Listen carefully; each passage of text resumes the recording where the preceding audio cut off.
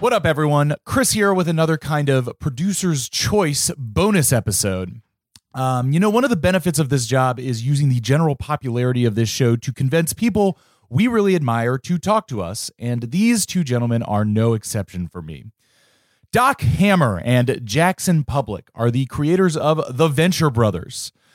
Premiering as a one-off pilot on Adult Swim in February 2003, over the course of 20 years, 7 seasons, 4 specials, and now 1 feature-length film, the show has grown from a loving parody of Johnny Quest to one of the most sprawling, ambitious, hilarious, and often touching animated programs to ever grace the small screen.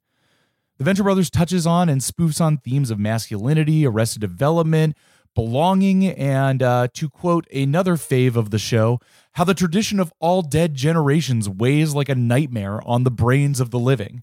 All of this fed through Doc and Jackson's hyper-specific pop culture reference blender and formed into insanely tight, joke-filled, and action-packed 22-minute episodes.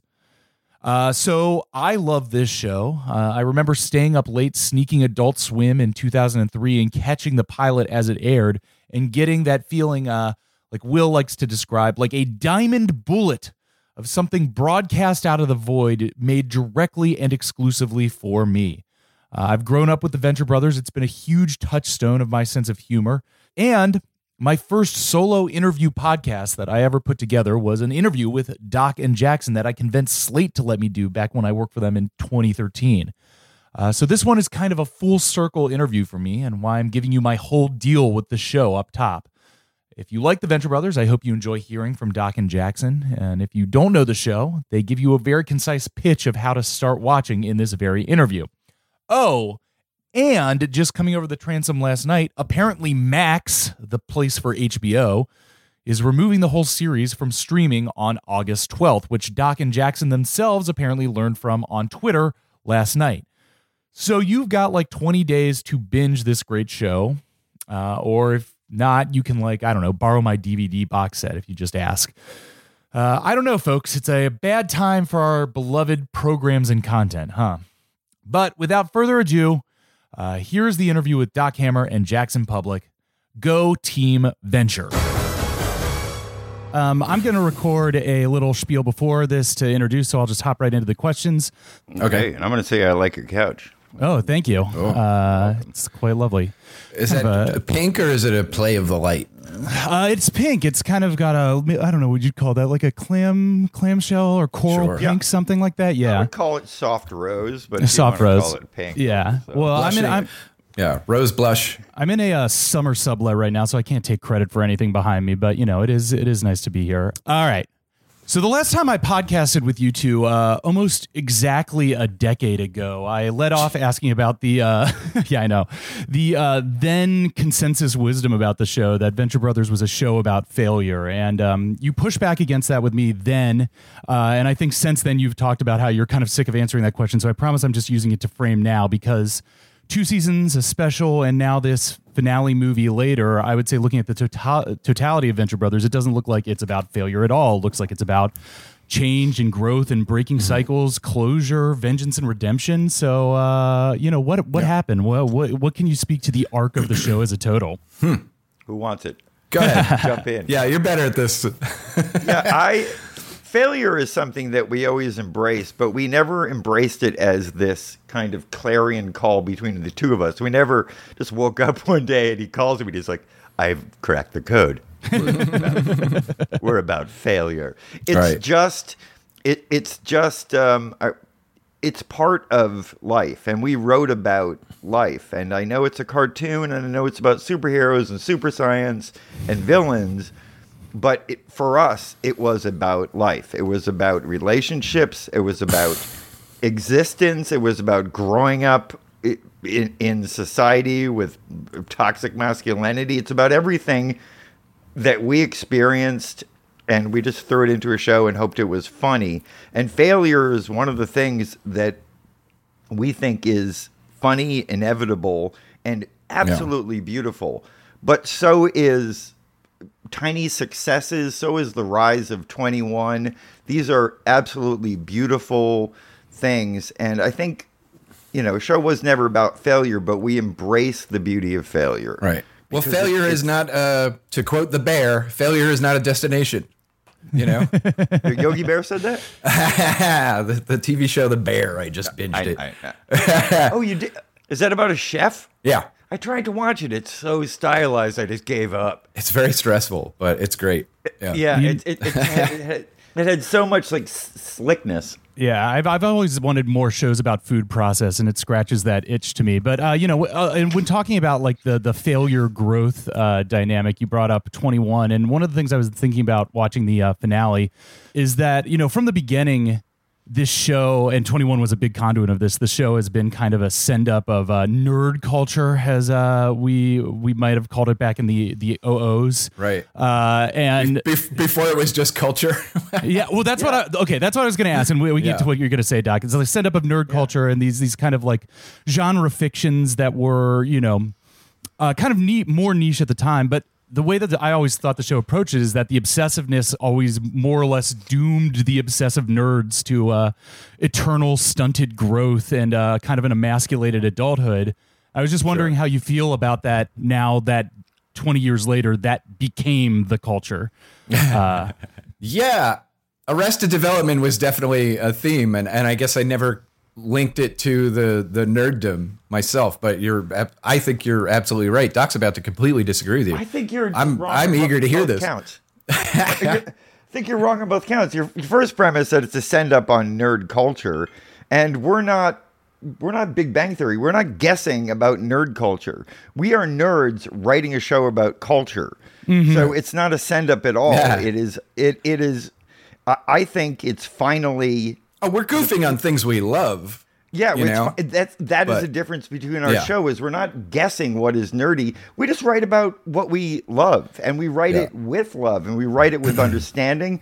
And if there's any critique, it's the same critique you give when you watch your kid fall off a bike and go, "That's my son. That's what he does. He tries so hard." And the other idea is that like it has become culture. The rise of the superhero movie is not. The nerds didn't win. All we did is turn Marvel into Sound of Music. It's like you're acting like Serpico. It happened. It isn't. They took something that is precious to us and turned it into a giant stinky Hollywood thing. And if we keep consuming it, that's on us, man. But although comics do that to themselves all the time. Like there were always like way too many comics, and it was like, oh, they're not all good. Yeah, I agree.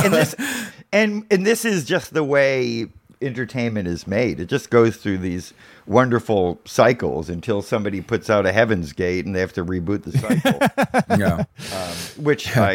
Heaven's Gate's a fine movie. I think there's something else there. It could be a cabal. I don't know.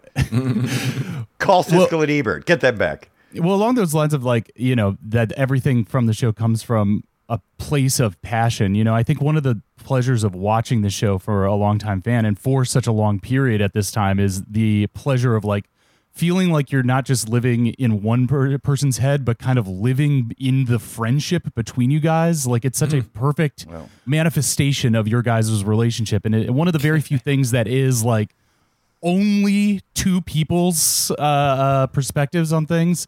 Well, our relationship is the show. Right. And it's longer than most relationships. It's more fruitful than most marriages.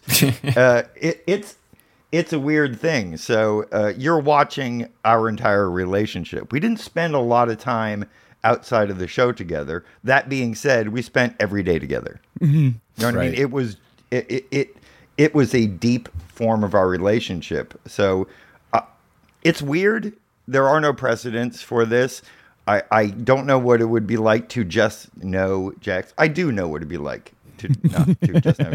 When I first met him, all we did is talk in a language that we invented. Yes. Immediately. Yes. I met him at a party. The entire party went meh, and we just started talking and creating and frightening everybody around us. Riffing for Noah. Yeah, we really People didn't like us that night. Yeah, it was. Yeah, and It was so- antisocial. Yeah, and if there is an intellectual love affair, at that party, I'm like, oh my God, I found him. But it just didn't feel like that. It literally was just rescuing Ben's crappy party with somebody that I could talk to. Well, I think fans of this particular podcast will definitely understand the joy of having a kind of a secret coded language that you understand your humor in. Right. But I want to talk a little bit about the creative process here, because I think fans of Venture Brothers will know the feeling that there's this kind of amazing tension that drives the show between kind of planning and discovery. And you'll have whole seasons or specific episodes that are kind of these amazingly intricate clockwork plots with these insane payoffs. But then there's also this element of pure discovery of something that was a toss-off joke, or somebody who happened to be a background character in one scene because they were a background character in that scene, having to become a main character 3 seasons later. So I was just wondering, and again, you're just coming off planning what is ostensibly the end of the show. Could you speak to that tension between planning and discovery as you... More discovery than planning. And then just having a dumb memory and ticking on stupid things. And always from day one, the least important background character, I insisted that everybody look a little interesting. Like that everybody's appearance implied a story we weren't telling you. And that paid off a few times. We got a few main characters out of that, ultimately. Like White and Billy were just two weirdos at a science convention. Yeah. And Doc was like, I want to write for the little eye patch metal hand guy. Why does he have that? And then once you start doing that, you're like, I got to tell the story of how he got his metal hand, because I got nothing else. Yeah. So mostly discovery and accident, and then mental catalog of everything. Yeah. That sits in the back of your memory for years, and these molecules just bounce off of each other. Yeah. And we talk about these characters. We spoke in their voices for literally months, every day at the expense of every relationship we've ever been in. Yeah. When we invented Sergeant Hatred's voice, the guy at the deli was like, "What is wrong with you?" I'm like, "Yeah, I'll be having the black and white." Yeah, go ahead, slap a smidge of mustard on that, would you? Yeah. And it was this through the voice we developed the character, and that's everything came from that. And since we're obsessive about these voices and these characters, we lived them. We can't have a conversation for more than 10 minutes without doing an impression of one of our characters. Yeah. And usually ones we don't do. Yeah. So you get to hear our horrible impressions of each other. So that is just the way we thought. Or James Urbaniak, mostly. We do a lot of talking like Doc. Anytime we're a little snotty to each other. And we use it as a fucking shield, like an emotional shield. If you got to say something a little shitty to the other guy, well. Yeah. Well, nice try, anyway. My Doc impression was so bad it became shore leave, because I just ran out of voices.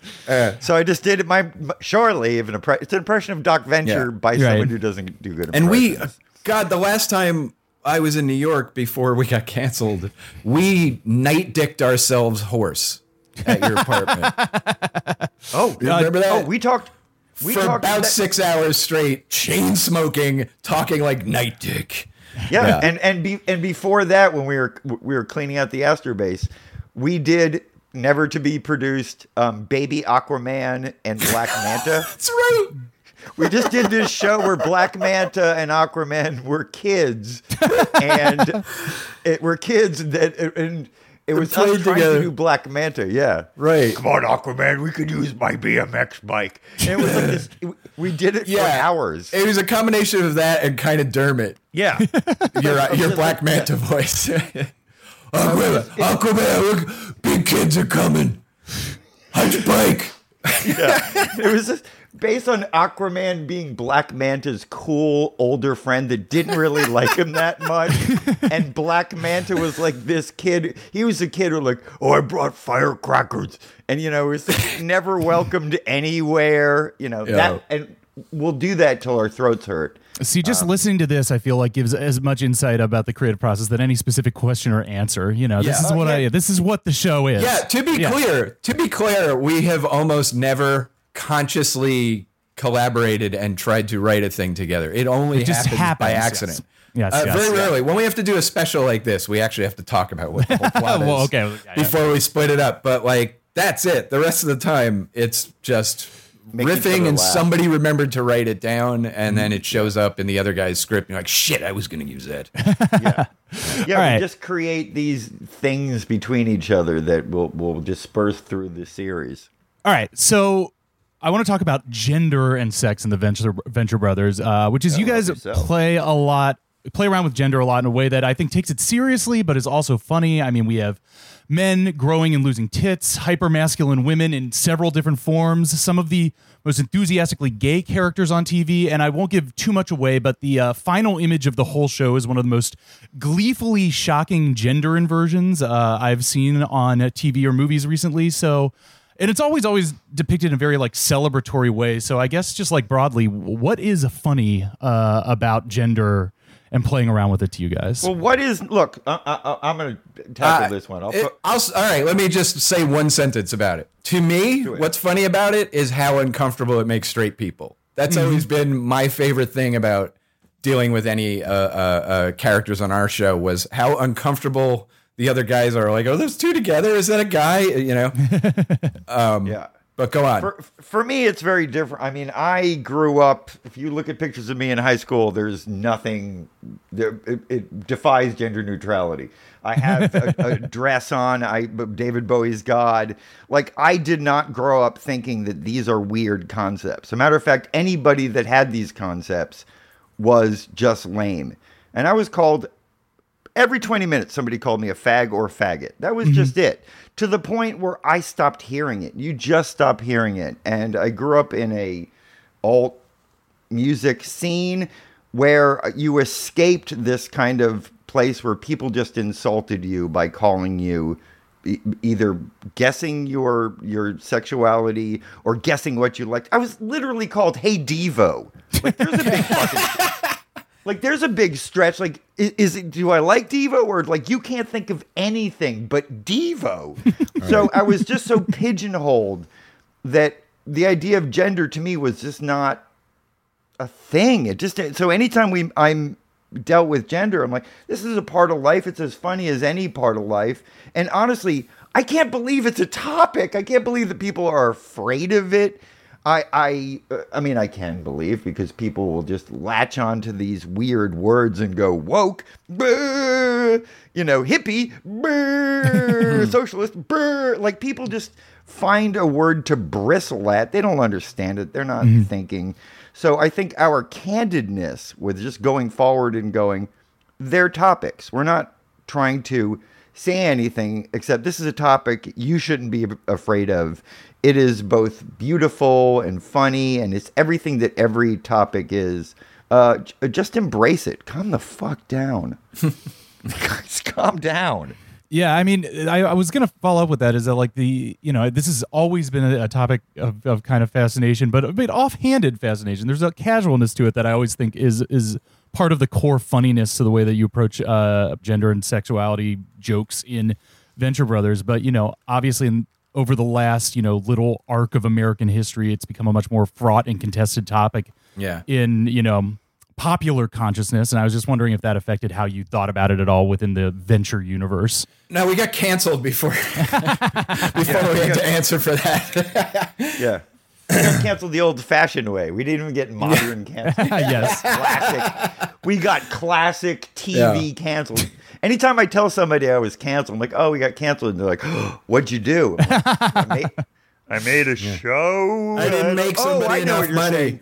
Yeah.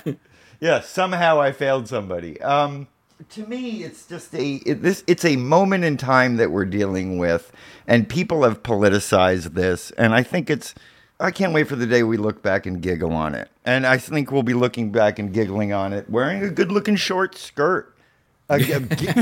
Just fucking stop fighting these kind of things. Didn't David Bowie solve this a long time ago? Yes. Why Why are we talking about it? All right. I think I have to move on to my last question here. I grew up with Venture Brothers my entire life. It's definitely changed the way that I see the world and my sense of humor in a very core way. So I guess my final question is, how has Venture Brothers changed you two? I mean, other than materially it being your job for 2 decades, how has doing the show changed the way you see or are in the world, your lives? I can't answer that. I got a house. I mean, I got a house, and I get to 5,000 people at Comic-Con being excited to meet me, which is will always be bizarre because we're just like these idiots making a thing and going, I don't know how to do anything else. I don't know how to not care way too much about this to the detriment of everything else in my life. We're cartoon famous. It's not like I'm not getting in the front of line I'm still like, nope. Doc Who? No. So I literally make friends and then have a 6-month relationship. And then finally we get to this point of like, oh, what do you do? And I go, oh, I made the Venture Brothers. Like, what? No way. No way. They can't tell from your voice? Days ago. We're like, really? I'm like, you never Googled who does Dr. Girlfriend? I mean, that would be like my first thing to do is like, what? Where does that voice come from? What head issues that horrible sound? But a lot of people don't. So it's like a footnote in my life. But I have great pride in what we've done.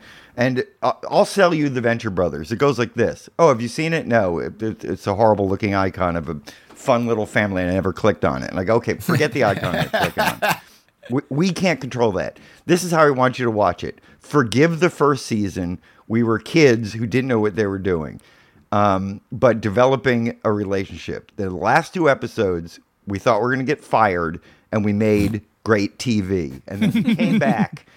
We came back going, we know what we're doing now, and we made a great show. So forgive season 1 for everything it's about it, and enjoy everything later. And no, the show was not canceled after season 3. I meet so many people. It went to 7 seasons. I'm like, yes, and they're better than the first stuff. Just get out there. Every single one better than the last one. Okay, I think this is all the time that I have with you guys today. I'll just ask one yes or no question on the way out. Is the techno remix of Shallow Gravy's Jacket going to be available? Oh, you know what? Maybe. I was just talking to Kalina last night, and he's like, you know what does well? Because we're talking about merchandising ideas. He's like, vinyl does really well. And I was like, maybe we should reissue the Jacket EP as a vinyl. I think you'd have a market. I'll tell you that those are recorded in the wrong software for that, man. That's a garage band. I gotta bring that back into Logic. But call me. I got the files. Yeah. All right. Well, I think we got to sign off. Doc and Jackson, it's an honor to talk to you. Congratulations. What a tremendous work. Thank you. Thank you so much, Chris. I wish. So you've seen it already? Yeah, we got the screener last night. It's awesome. It rocks. Wow. If you don't give spoilers. Yeah. He was very careful about that. Alluded to the last image. Yeah, you're a professional, but I am so afraid that people are going to want to find out and they're going to just blow it. Like, wait, don't masturbate this one. Wait for coitus. It's beautiful, the last image, though, isn't it? Yeah. Isn't it beautiful? It's perfect. It's absolutely perfect. I fell off my couch. Yeah, when recommendations come up and hide most of the image. And it'll a little thing going 4, 3, 2, 1 for the credits. Oh, streaming media, you suck. All right. Thank you guys so much. Thank you. Thank you so much, Chris. The Venture Brothers finale movie, Radiant is the Blood of the Baboon Heart, is available today on digital and is out on Blu-ray on July 25th. Go watch it now. Thanks, guys. Check it, double-breasted check it.